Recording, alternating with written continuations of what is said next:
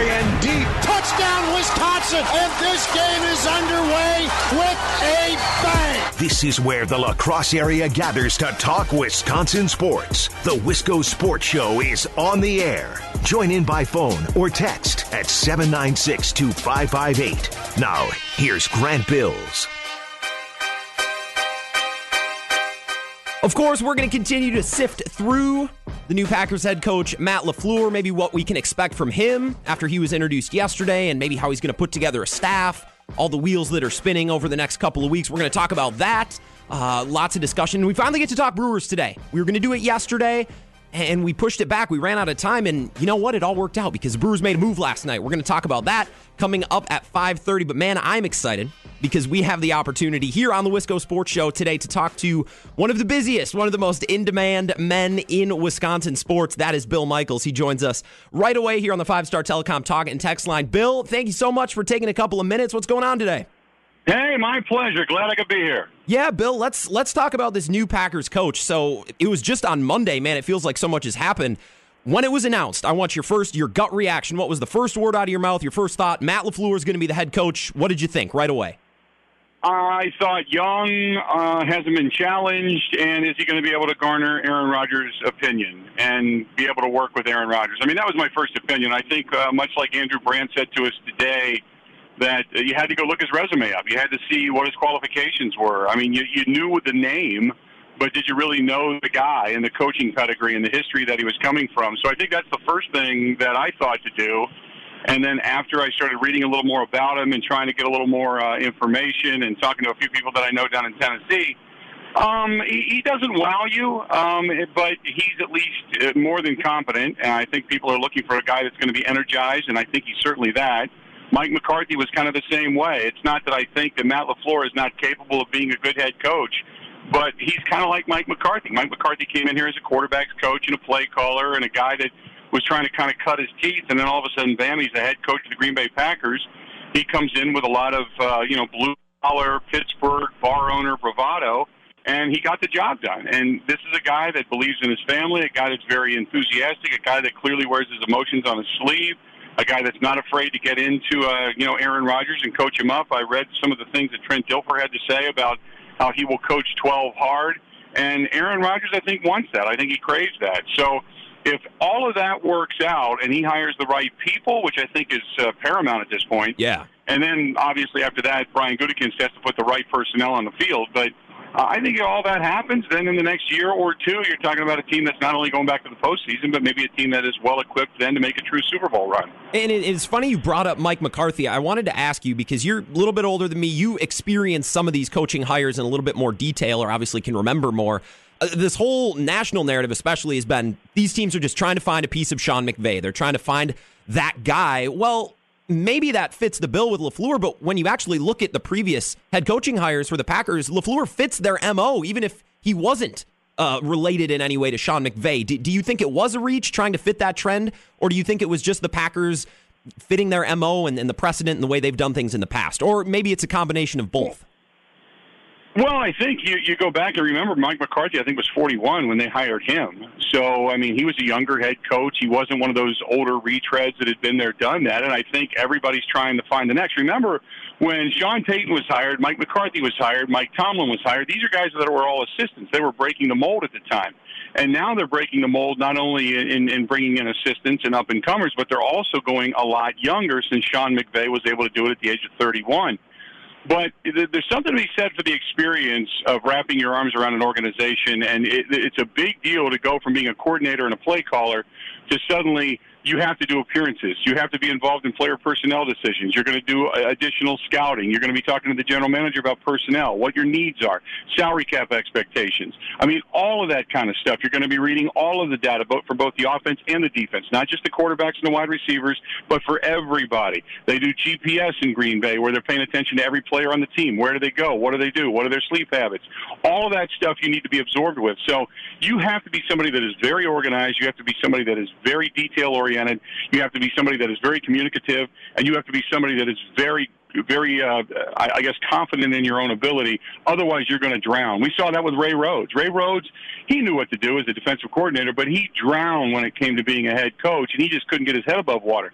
That's why this job is so different than just coming in and being a coordinator and being a young guy. You have to have detail-oriented mind to be able to handle it. So we'll find out if he does, but it's funny because if you list all the qualifications, you wanted in a head coach and said, oh, by the way, it would be great if he had some Super Bowl experience. The guy you were looking for was Mike McCarthy. Yeah. Unfortunately, that's the guy you got rid of.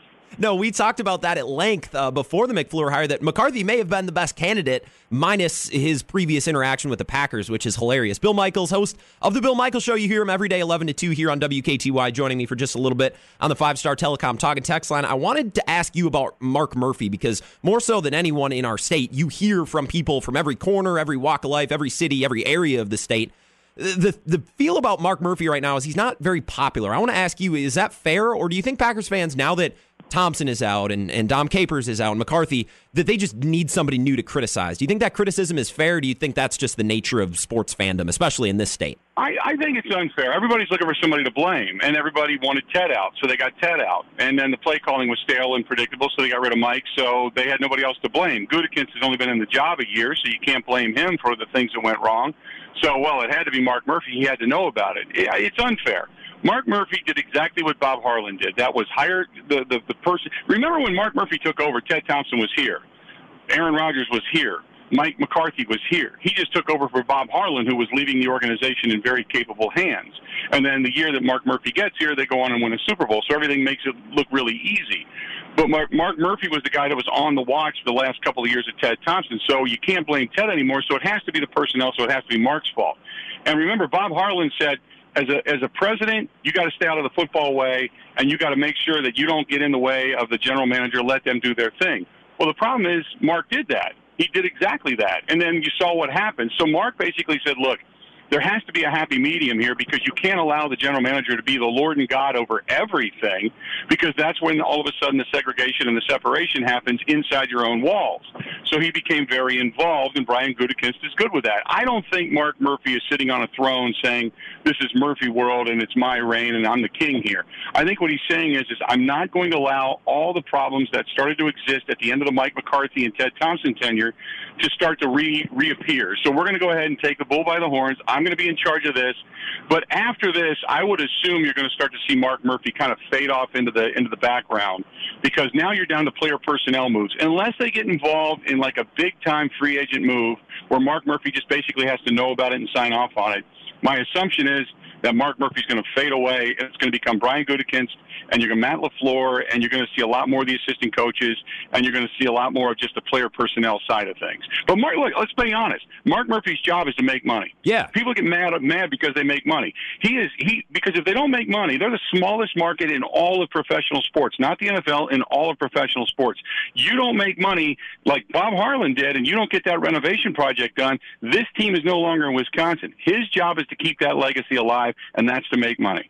We were talking about Mark Murphy yesterday, and I heard you were breaking down the press conference to start your show today. Mark Murphy wants to come across as the best man for the job. He wants to hire the coach, and he's had to defend himself multiple times. But I got to be honest, Bill, when I listen to him speak at press conferences, he does not give off a vibe of competence and of expertise. He seems to want to joke. He seems to kind of want to tell stories. Do you see that discrepancy like I do? I'm not saying that he's not a great executive, but the optics and what I see don't really match up with the way he's tried to present himself. No, he's a very smart guy. And put it this way, had Roger Goodell decided to step down a couple of years ago when things got really thick in the NFL and there was a lot of call maybe for his head, the next guy that was going to be the commissioner of the National Football League was Mark Murphy.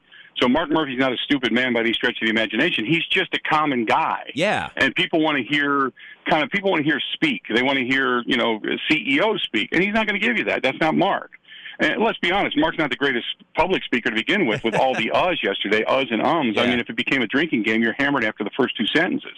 So this was a guy that just wanted to come off as, hey, we're here. We had a great conversation. This is who we thought was the best guy for the job. But I think he was trying to convey that the process was numerous people. He was trying to convey that Brian Gutekunst and Russ Ball were both involved. Because remember, he wanted to hire Russ Ball as the general manager, and Mike McCarthy didn't want anything to do with it, so that's the reason they brought in Brian Gutekunst. So I think he wanted to make sure that everybody knew what the process was, everybody knew that they were very thorough, that everybody knew they interviewed numerous candidates, and that's about how they came to Matt LaFleur, was they interviewed 10 people at the very last moment. He was the best one for the job. They went home, they slept on it, they all agreed the next morning, and thus he was hired. So, but also I think, take a look at it this way, Mark Murphy knows there's a window of maybe 3 to 6 years with Aaron Rodgers. If this doesn't work out, then what he's doing by claiming the ownership of this is basically saying, blame me. Don't blame Brian, who I picked to be the next general manager of this team. Blame me. It'll be my fault. I can withstand, like a Teflon guy, all the criticism, where everybody's going to be coming after my general manager, who I basically made look like a little kid sitting at the small table at Thanksgiving. So blame me if this doesn't work out. And if it does work out, well, then he can go and give all the credit to Gutekunst for the personnel, to Russ Ball for working on all the contracts and bringing in the right people and working out Aaron Rodgers' deal to keep the cap flexible. He can give credit to everybody, but if it fails, he can take it all upon himself. Oh, yeah, I think Mark Murphy has made himself the poster child for all of this, for good or for bad, and it's all going to come down to him, success or failure. Bill, I got one more question while we have you here on the Wisco Sports Show. LaFleur is now the head coach, right? He was introduced yesterday. Sounds like he's going to keep Pettine. There's rumblings of offensive coordinators who he might want to bring in. What do you think we can come to expect from the Packers as someone who's been through a couple searches? I mean, I'm 20 years old. I remember McCarthy when he was hired, but I don't no details and nothing like this. What can we come to expect? Maybe hear any names, anything like that, as he puts a staff together and gets ready for the draft? Well, I think you're going to see a lot of scrambling here in the next 24 hours. You're going to hear a lot about a lot of hires. And the reason being is because Nick Fangio, Bruce Arians, you've got a lot of guys right now, Kitchens over in Cleveland. You got a lot of guys starting to put staffs together. Out in Arizona, they're doing it. In New York, they're doing it. So you're seeing all of these assistant coaches that could be out of jobs going to be scooped up. You hope that you're getting quality candidates.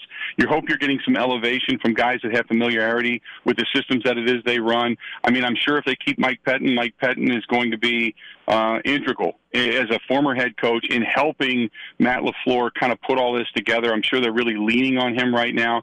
Plus, I'm sure he's probably looking in the direction of some of the defensive assistants that he would like. Maybe he wasn't able to bring in because Mike McCarthy wanted his guys there. So we'll see who they retain. We'll see who they get rid of. I think right now you're looking at strength and conditioning. You're looking at – I don't think you get rid of a guy like James Campen, who's been through the wars. He's been a hell of an offensive line coach for so long. He's developed a lot of these guys and took some of the crap that Ted Thompson gave him and turned it into something. So I think you're going to see a guy like him retained. But you're going to see a couple of new faces, a couple of young, energetic guys, but specifically guys that maybe on the offensive side of the football that understand what it is LaFleur is trying to accomplish, and therefore he can help the guys that are on that offense understand that system particularly better as well, which is more of a West Coast style offense. And it's funny because it's ironic. You're almost looking in the mirror of a young Mike McCarthy coming into town with the same philosophy, the same run scheme, that type of thing, only he's a lot younger, a lot more energetic, and he's got a new voice. The parallels are really funny, and I can't wait to watch this unfold. Bill Michaels, you can hear him 11 to 2 right here on WKTY. Bill, thanks. Have a great rest of the week, and enjoy all this Packers content, and keep up the good work. We love hearing from you over here on this side of the state. This is awesome stuff. I'm going to be out there, as a matter of fact, in March, so I'll say hi to you guys when I get there, okay? Heck yes. We're all waiting to see you. Thanks again, Bill. All right, buddy. Talk to you later. Yeah, you have a good one, Bill. That is Bill Michaels, the big unit, host of The Bill Michaels Show, right? Isn't that appropriate? 11 to 2, you can hear him on WKTY. Man, we were late for a break, but it was worth it, right? Get to hear from Bill a little bit. We do have Brewers Talk coming up later. I've been promising it, and I'm actually really pumped to talk Brewers. It's not forced. It's not speculation. We have players. We have trades. We have free agent acquisitions to talk about. That coming up in about 10 minutes. We got to put a capstone on the Packers talk, and we'll do that first things first, right when we get back here on the Wisco Sports Show. You're listening to WKTY.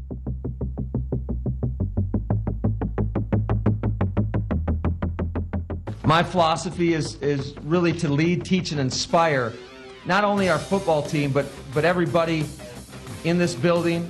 And we are going to be process-driven. And we are going to be process-driven in the pursuit of bringing a Lombardi trophy back here to Green Bay. We continue to sift through it all the details, all the goings on in Green Bay. Matt LaFleur being hired officially yesterday at that press conference. It's been the talk of the town here on the Wisco Sports Show. You're listening to WKTY. I am your host, Grant Bills. Thanks for tuning in. Thanks again to Bill Michaels for finding time. He is busy as hell. Afternoon show, he's got his huddle show tonight. He's running around doing a million things, so I certainly appreciate him squeezing us in. I love getting to hear from Bill over here in La Crosse, all the way across the state. Matt LaFleur, like I said, hiring yesterday, you heard him right there, kind of his tagline, right? His wrap-up, something that he probably had prepared before the floor was open for questions. And it's funny because you heard he wanted to get process-oriented. He wanted to get that in there. He wanted to get, lead, teach, and inspire, a couple taglines, a couple things that he's trying to brand probably, and wanted to make an emphasis in his press conference. The problem was he's a little nervous, so it was a little clunky and it was a little uncomfortable, but as we talked about yesterday, I'm not going to hold nerves against him. I mean, good Lord, he's a head coach in the NFL for the first time in Green Bay, nonetheless. A lot of eyeballs on him yesterday, so I'm definitely willing to let that one slide, especially with Mark Murphy, and as Bill spoke to, not the best public speaker, so maybe Matt LaFleur's doing okay. Who knows? Ron Zook was relieved. He was not doing okay. He was relieved of his special teams coordinating duties earlier today. That was the one piece of news that came down the wire. It looks like Joe Philbin, another member of that staff, just wrapped up a stint as an interim head coach. Packers have granted him permission to interview for the Vikings offensive line coaching job. The Vikings, I think, are looking for a stalwart, a permanent replacement to replace Tony Sperano. And I mean, Joe Philbin, a guy who's been in the league, he seems like a worthwhile replacement. It's interesting with Joe Philbin, goes from interim head coach to offensive line coach. It's not typically something that you see. I would have expected Philbin to hang around, but the Packers not operating that way. He could be across the border in Minnesota. The Vikings love their former Packers. And I was asking Bill, and we kind of wrapped up the conversation, what is the next couple of weeks and the next couple of months going to look like for the rest of Matt LaFleur's staff, right? So Ron Zook was step number one. You cut him loose today. Philbin looks like he's might be interviewing elsewhere. Heard him speak to Joe Witt Jr., who's a highly respected coach in the secondary with defensive backs. And then, of course, James Campen, the offensive line coach, who might be one of the most valuable pieces on this staff. I mean, you speak to the Packers and Ted Thompson and Brian Gutekunst being able to find stud offensive linemen, David Bakhtiari, and people who all throughout the years they've found in the 3rd, 4th, 5th round. And they have turned them into something, right? And I think the Packers are known nationally for that. I've heard that on national shows before. Well, part of that is, identifying the talent, but the other half is coaching it up. Turning those late-round picks or mid-round picks into NFL starters. And I don't know if James Campen gets enough credit for that. I'm surprised that the Vikings aren't trying to interview him. Maybe the Packers just aren't going to let it happen. They're going to keep him on no matter what they have to do. Money, promotions, whatever. I think they probably think very highly of James Campen. So those are a couple names and a couple of rumors that have been swirling around. Ron Zook out. Philbin could be out. We'll see what happens with the rest of the defensive staff. And Bill spoke to Mike Pettin as well. Maybe he brings in some new guys because last year he might not have had that choice. He might get that choice this year. So a lot of moving pieces that we'll keep an eye on. A couple of things that I wanted to speak about, and we do have Brewers talk around the corner. Couple of things, couple of details that I thought of and noticed today for offensive coordinator. Now, defensive coordinator, it looks like Pettin's going to be the guy. It's all but closed and official. Maybe he takes a U-turn and they go in a different direction. I couldn't imagine. But it looks like they have their defensive coordinator in Mike Pettin. They now need a special teams coordinator. How does one find, and maybe one of you can tell me on the 5-Star Telecom Talk and Text line, 608-796-2558, how does one go about being a special teams coordinator? Do you go for a young gun who's been great working with like kick returners or punters and you elevate him to a special teams coordinator? Or do you go with a failed offensive or defensive coordinator and say, well, special teams isn't that hard. Hopefully you can make it work? Because that was kind of Ron Zook's shtick, right? Head coach in college, upper-level coordinator in the NFL, and they say, well, we'll bring you down. You should be able to handle special teams, right? I don't know how somebody goes about finding a special teams coordinator, but they got to do that now. A hot name that was being thrown around today for offensive coordinator was Mike McDaniel. He's an offensive piece of Kyle Shanahan's staff in San Francisco. He was denied by the Cardinals when they asked to interview him. It looks as though they'll probably deny the Packers as well. Now, I haven't seen a definitive no. I've seen thoughts and rumors from I think Florio from NBC Pro Football Talk was tweeting about it just before the show started. It looks as though he's going to stay in San Fran, but there wasn't a definitive no for Green Bay that I saw. So maybe Matt LaFleur and Kyle Shanahan, they do each other a favor. Now, you got to keep in mind as well that if Shanahan lets Mike McDaniel go, who's one of the hot names to be an OC right now, if he lets him go, it would be easier for him to do so to Green Bay rather than to Arizona. You're letting him out of the division. You're letting him go to a former coaching buddy and a guy he has worked with in Matt LaFleur. I don't know. Maybe that changes from team to team, or maybe Shanahan just has no interest in letting him go and being promoted at all. I don't know. That's something we're going to have to follow, and that's going to be part of all these moving pieces moving forward. I wanted to talk a little bit as the Packers put together a staff. There is a trend I have noticed, especially with these newer brand of offenses. And I what I was doing before the show started was going on multiple team websites. I looked at the Rams, I looked at the Vikings, I looked at the Bears, and it depends on the head coach, whether it's offense or defense. But take the Rams, for example. Their head coach is Sean McVay, who is obviously kind of their offensive coordinator because he's an offensive-minded head coach. The offensive coordinator beneath him means less than an offensive coordinator for a team like the Broncos. Now, they have Vic Fangio, who's the head coach, but he needs an offensive coordinator to handle that side of the ball. So it's apples and oranges comparing OCs around the league. But what I noticed with the Rams was, and a couple other teams like the Packers and like the Bears, a lot of these teams have a passing game coordinator and a run game coordinator.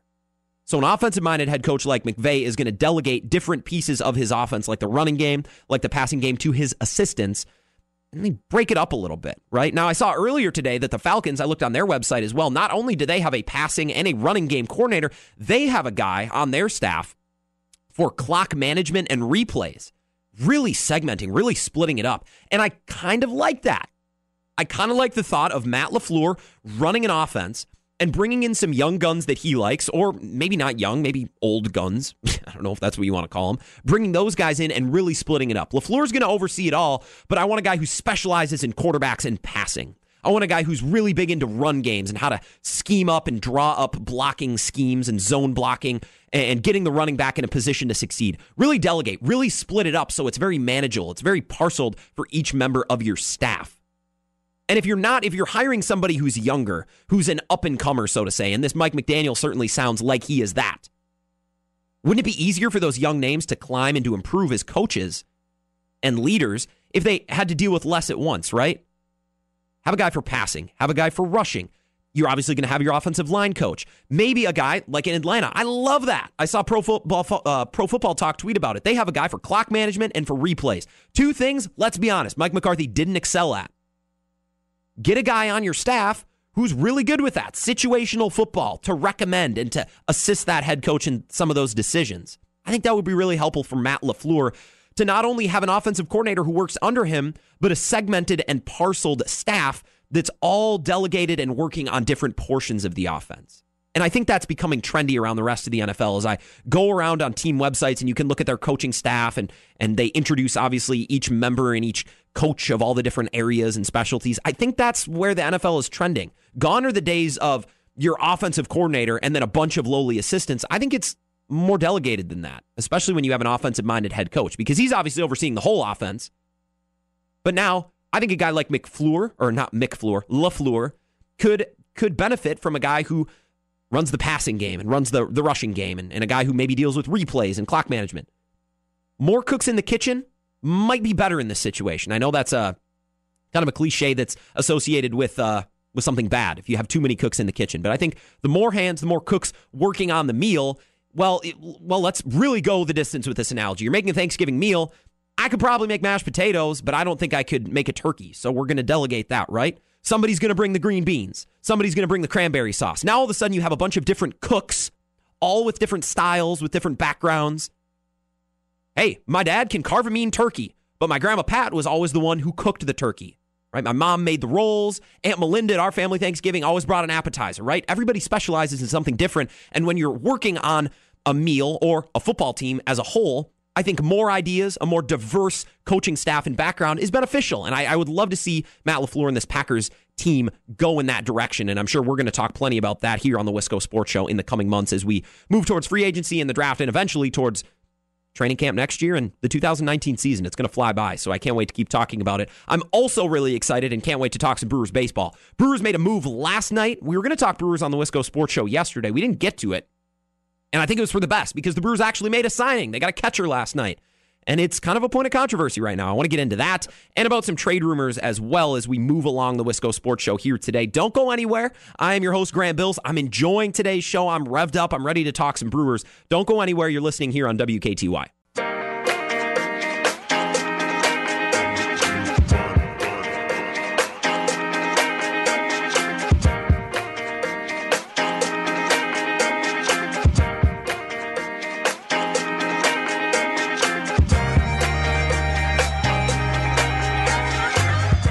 Wisco Sports Show rolls on here on WKTY, both at 96.7 FM, 580 AM, streaming live at WKTYsports.com and on our mobile app as well. Y'all know the drill. You know how to listen. My name is Grant Bills. I am your host. Thanks for tuning in. It's finally time to talk some Brewers baseball. I've been wanting to get into it all week.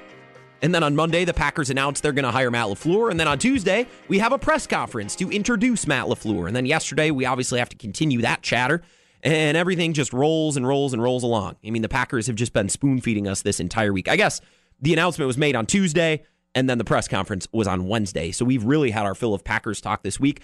And maybe it was all for the best because the Brewers actually did something. And I don't say that as a negative, like I wish they were doing more, but it's just a matter of fact. They actually signed. They physically signed. The Brewers have acquired a new player. Yasmani Grandal, the catcher, former catcher for the Los Angeles Dodgers, signed last night a one-year deal for $18.25 million, which, if you're paying attention and you're doing the math in your head, yes, he is the highest paid Brewer for this upcoming year, just over Ryan Braun. So that's something to note. I'm not saying it's good or bad, but it's something to note. If you want to join in on the Brewers Talk, go ahead, 608-796-2558 on the 5-Star Telecom Talk and Text line. You can also tweet at us at WKTY. You can tweet at me at Keystroker Grant. You want to follow along to a lot of the content and the tweets and the messages that are going out about this show and what I do here on WKTY. You should throw me a follow at Keystroker Grant. So the Brewers now have a new highest paid player. And man, I'm excited. I'm excited to talk about it. I don't care that it's for $19 million. I don't care. It's something to talk about. It's fun. It's funny. We were talking earlier today.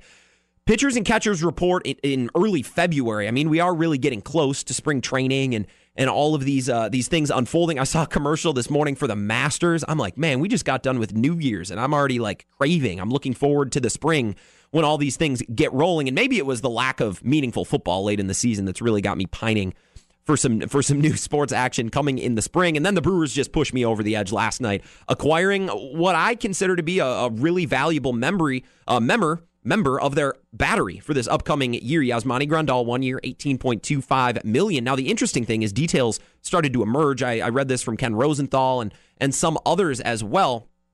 Grandal turned down that qualifying offer, which was about $17 million from LA. So about $1.25 million difference.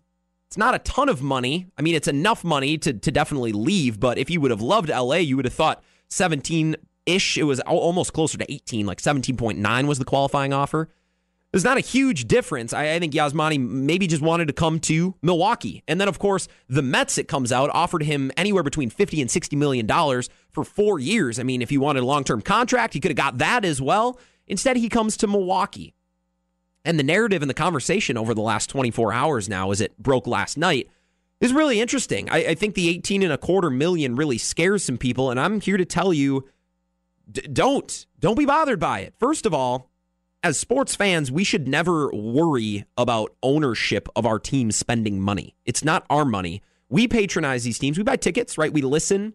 We watch television programs. We buy merchandise. We should never be trying to save our owners' money. If they want to pay for a player, amen. Have at it. I'm never, ever going to worry about an owner spending money, especially in baseball when there's no salary cap. Now, the worry comes, especially with the Milwaukee Brewers and the nature of being a small market team in a league with no salary cap, is when you sign huge contracts, really rich contracts, your worry is that it's going to handcuff your team down the line somewhere. For example, when Ryan Braun signed that massive deal, your worry, of course, is, well, in 4 years, in 5 years, is this going to hamstring the franchise? Is this going to block our ability as the Milwaukee Brewers to go out and sign other players?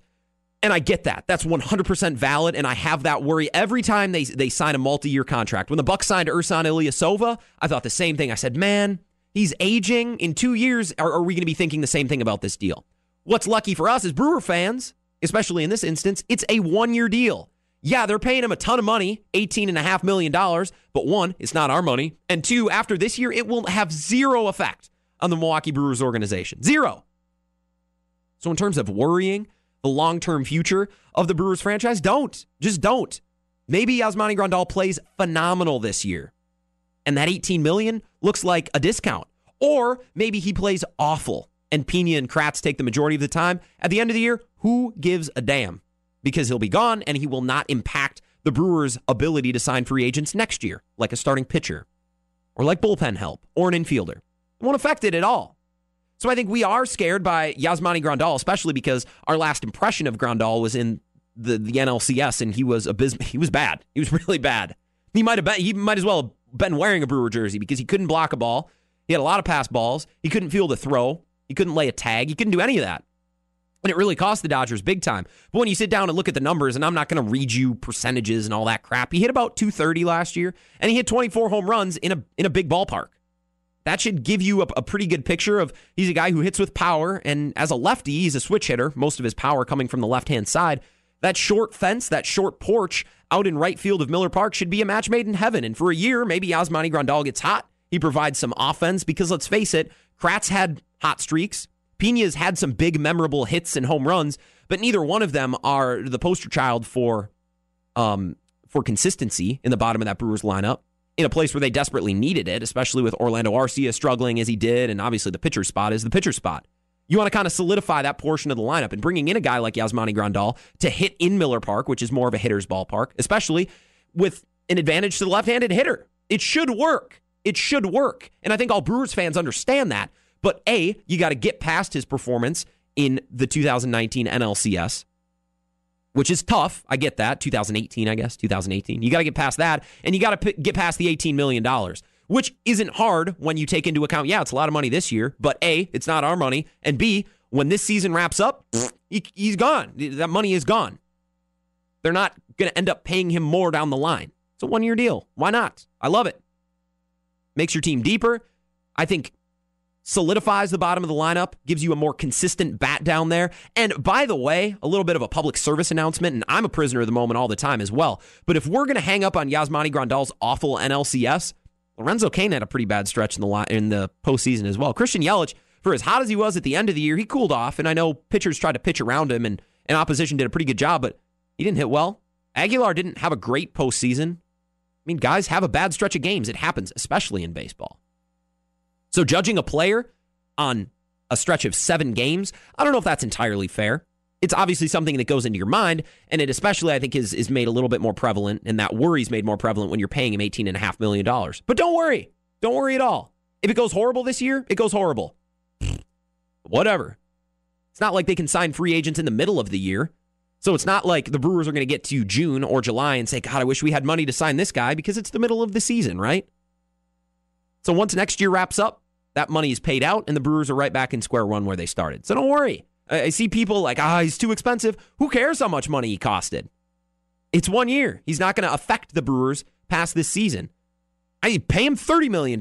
I would have said, wow, Atanasio and management really, really wanted this guy. I don't know if he's worth that much. But by that same token, $30 million this year is $30 million this year.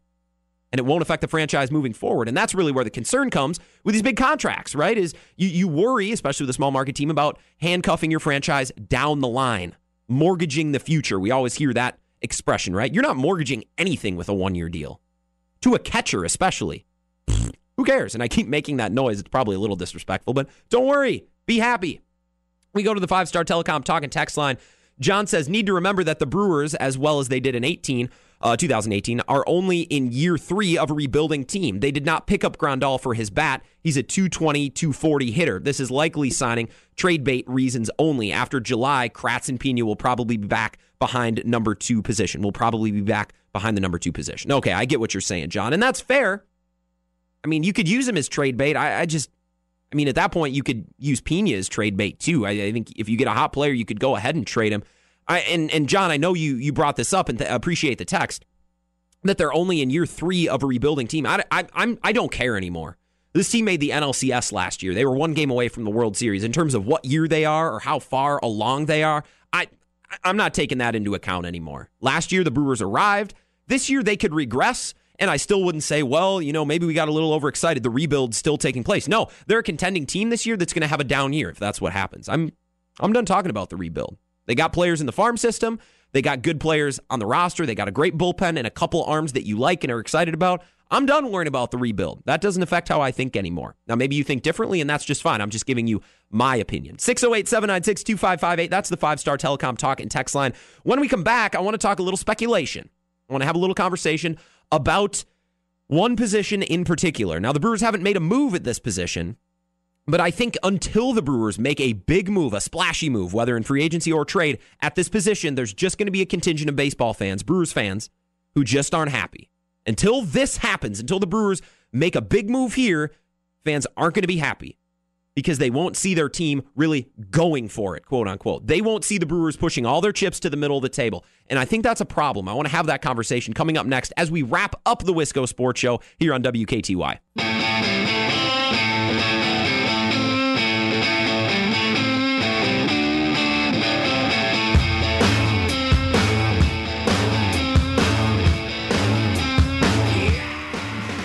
Final segment of the Wisco Sports Show here on WKTY. I am your host, Grant Bills. Hope you're having a good night. Thanks for tuning in. We're talking Brewers baseball, and it's about damn time. Am I right? We got some Brewers baseball to talk about with so much Packers news swirling around. It's been difficult to carve out time, especially only on an hour-long program, but we're making it happen today. They signed Yasmani Grandal 1 year, $18.25 million, and this move, I think, expectedly so when you have a price tag that high and it's only a 1-year deal. I don't want to say controversy, but a little resistance and a little conflict in the fan base. The 5-Star Telecom talk and text line, 608-796-2558. John says he signed for 1 year at $18 million. Unless Milwaukee takes it all this year, not trading him is a waste. Small market teams don't bring in big names for 1 year to be a part of the club permanently. It's to help build for something bigger and more permanent. In Milwaukee's case, I would guess pitching. John, I'm glad you said that. And I'm not disagreeing with you. And when we have conversations on the show, I'm not trying to say that I'm right. I'm not trying to say that you're wrong. I mean, this is how you have conversation, right? Is you give an opinion, somebody gives an opinion, and you like to talk about it. And what you said at the beginning, John, I think is really important. You said, unless Milwaukee takes it all this year, not trading him is a waste, okay? I'm going to focus on that because this is actually what I want to talk about.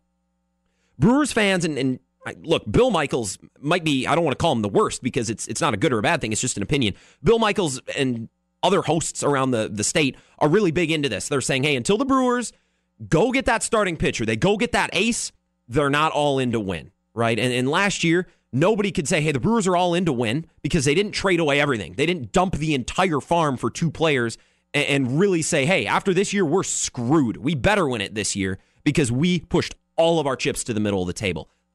Let's get off that attitude. Let's stop thinking that way.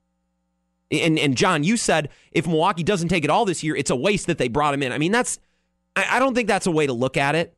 You can't quantify and qualify moves as, well, if they don't win it all, it's not going to matter. Or if they don't win the World Series, it was a waste. I mean, well, what's the point in sports if that's the way that we're going to think? This team has never won a World Series. Baseball's been played for a long time. Milwaukee, at least relative to me, I'm 20 years old. Milwaukee's been around. The Brewers have been around for a long time. And they've never won a World Series. And I'm sure they've tried a lot of different ways. The most traditional way for a small market team is to build up that farm system, get as many prospects as possible, and then when you think you're close, you blow them all in a spending spree, and you make one big run, a blowout of all blowouts, and you try to get it done. And if you fail, you're screwed for a couple of years, and you start it all over. I don't know if that strategy is going to work with the Brewers. And I think David Stearns is trying to get away from that. And we're talking now about Madison Bumgarner, right? He's been the hot name. The Brewers are thinking about trading him. I looked up Madison Bumgarner, and I'm taking a peek at some of the headlines surrounding this right now. First 3 headlines that come up. I like to do this just to try to get a vibe of what the media might be saying. The first one is, it's from Bleacher Report 10 hours ago. Madison Bumgarner to the Brewers blockbuster would create Cubs 2019 worst nightmare. So obviously that would be perfect for the Brewers. If they're creating the Cubs nightmare, they're high on it. Now you looking at why you look at Reviewing the Brew. This is a day ago, written by David Gasper, who's a UWL product. Milwaukee Brewers, why trading for Madison Bumgarner would be a mistake. I mean, there's all different takes. Everybody's got a different opinion, right? My thing about this is Brewers fans have been taught, and we've been conditioned over the last 15 years especially, to think in terms of on or off, 0 or 1. Either Yes or no. There's no in between. Either the Brewers are dumping their entire farm system and they're trading for everything, and if they don't win it this year, they're screwed. Or they're sitting back and they're not trying to win. They're not going all in. On or off, right? Either the switch is flipped or it's not. I'm just trying to get away from that because I don't think that's the way David Stearns is operating. It seems as though the Giants want Corbin Burns, Brandon Woodruff, Freddie Peralta. They want one of those pitchers in return because the Giants need to rebuild a portion of their pitching staff, right? Here, you take the seasoned veteran who's won. He'll help you with your postseason push here in the near future. We want something to start rebuilding and rekindling this pitching staff. It only makes sense, but the problem is the Brewers don't want to part with those prospects, which is only natural, which is how most and why most trades never go down, is because neither side is comfortable parting with one of their most precious prospects or assets in a seasoned veteran type of player. As Brewers fans, and as myself included, I want to start thinking in terms of a spectrum, not on or off, not a switch that's either up or down, 0 or 1, because I don't think that's the way David Stearns is operating. And I was driving around this morning and I was trying to think of how I would approach a Madison Bumgarner trade if I'm David Stearns. And I compare it to the game Risk. I'm not a huge board game person. I'm not a huge card game. My mom loves to play, so when I'm home, we kind of humor her and we play with her. And it's fun. It's not my thing. I do like to play Risk. Get a couple guys together, get a case of beer, and just play Risk for 3 hours, right? If you've never played Risk, huge world map, all the countries, right? And the whole idea is to fill up the board with your game pieces and take over the world, eliminate everybody else, right? And at some point in this game, a lot of times, the winner is somebody who just says, screw it, here we go. And he's like, I'm attacking you, I'm attacking you, I'm attacking you, and I'm going for it right now. Now, that sometimes works, but sometimes the guy who's playing Risk, and if you've played this, Monopoly's probably another game that would work too. Sometimes the guy or girl who wins the game is the dude who just sits back, waits, tries to fly under the radar, just waiting. And they wait for that opportunity to present itself rather than trying to grab the bull by the horns and going for it. And instead of David Stearns taking, looking at last year and saying we were one game away, this year's our shot. This year's our one and only shot, and saying we're going to trade you. We're dumping you all away. We want Madison Bumgarner. We want Manny Machado. We want whoever. Bryce Harper. I know that's a bad example, but we want 3 solid players. We're going to trade our entire farm system, and we are going for it right now. Instead of thinking that way, David Stearns is sitting there. He's saying, hey, we came within 1 game of the World Series last year with a team that some people didn't even know they'd make the playoffs. Instead of thinking in terms of on or off, yes or no, let's broaden our minds a little bit. I think there's other ways to do this. And the Brewers have been operating under that MO of wait, go and trade for CC Sabathia. Or wait, go, sign Sean Markham, sign Zach Greinke, and we have 2 years to do this. And after that, we're done. That hasn't worked. 2008 didn't work. 2011 didn't work. And I think David Stearns is operating in a different way. I think he's trying something new. I don't know if it'll work, but nothing's worked for the Brewers in the past in terms of getting to a World Series in my lifetime. Let's try to expand our mind just a little bit on how the Brewers are doing this. Instead of saying, hey, if they don't win this year, Grandal, that $18 million is a waste. First of all, it's not our money. I'd certainly pick to be in Adnasio's position and have $18 million to blow. It's not our money. Who cares? I don't think it's a waste. They're bringing an exciting, a good player in, and they're improving this team for a year. If they win a World Series, I don't think it's a waste. They just didn't get it done. Let's stop thinking in terms of the Brewers are going for it or they're not. I think it's a very knee-jerk way to look at this, and we'll drive ourselves crazy. Holy smokes. As Brewers fans, if we got to think like that for the next couple of years, we're always scared that the Brewers are going to pull the rug out from under us, trade away all their good young players, and hedge all of their bets on one postseason run. It didn't work in 2008. It didn't work in 2011. They didn't try it last year, and they got just as close, and their farm system is way more stocked than it was in 2012 or in 2009. And I think Stearns believes in that. I think he's waiting.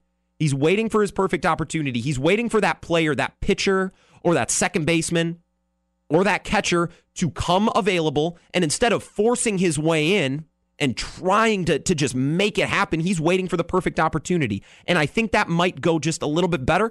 Maybe it'll blow up in his face. But we're going to watch along just a couple of weeks now until pitchers catchers report early in February down in Maryvale, Arizona. Thanks to everyone who chimed in on the 5-Star Telecom Talk and Text line. This is a conversation that's going to be ongoing, especially in baseball, because everybody's got a different opinion, a different MO on how to build a championship roster, especially when it's complicated by the nature of a small market team, right? So this is fun. I love this. I'm excited. I wish we had 2 more hours to talk Brewers baseball, but unfortunately we don't. Coming up, one more Wisco Sports Show tomorrow. On Friday, we'll also have local basketball action. Fill you in with all of that tomorrow morning, bright and early, 6 to 9 with Dave and Scrady. Right now, Bill Ryder's in the door next. I can't wait to talk to you tomorrow.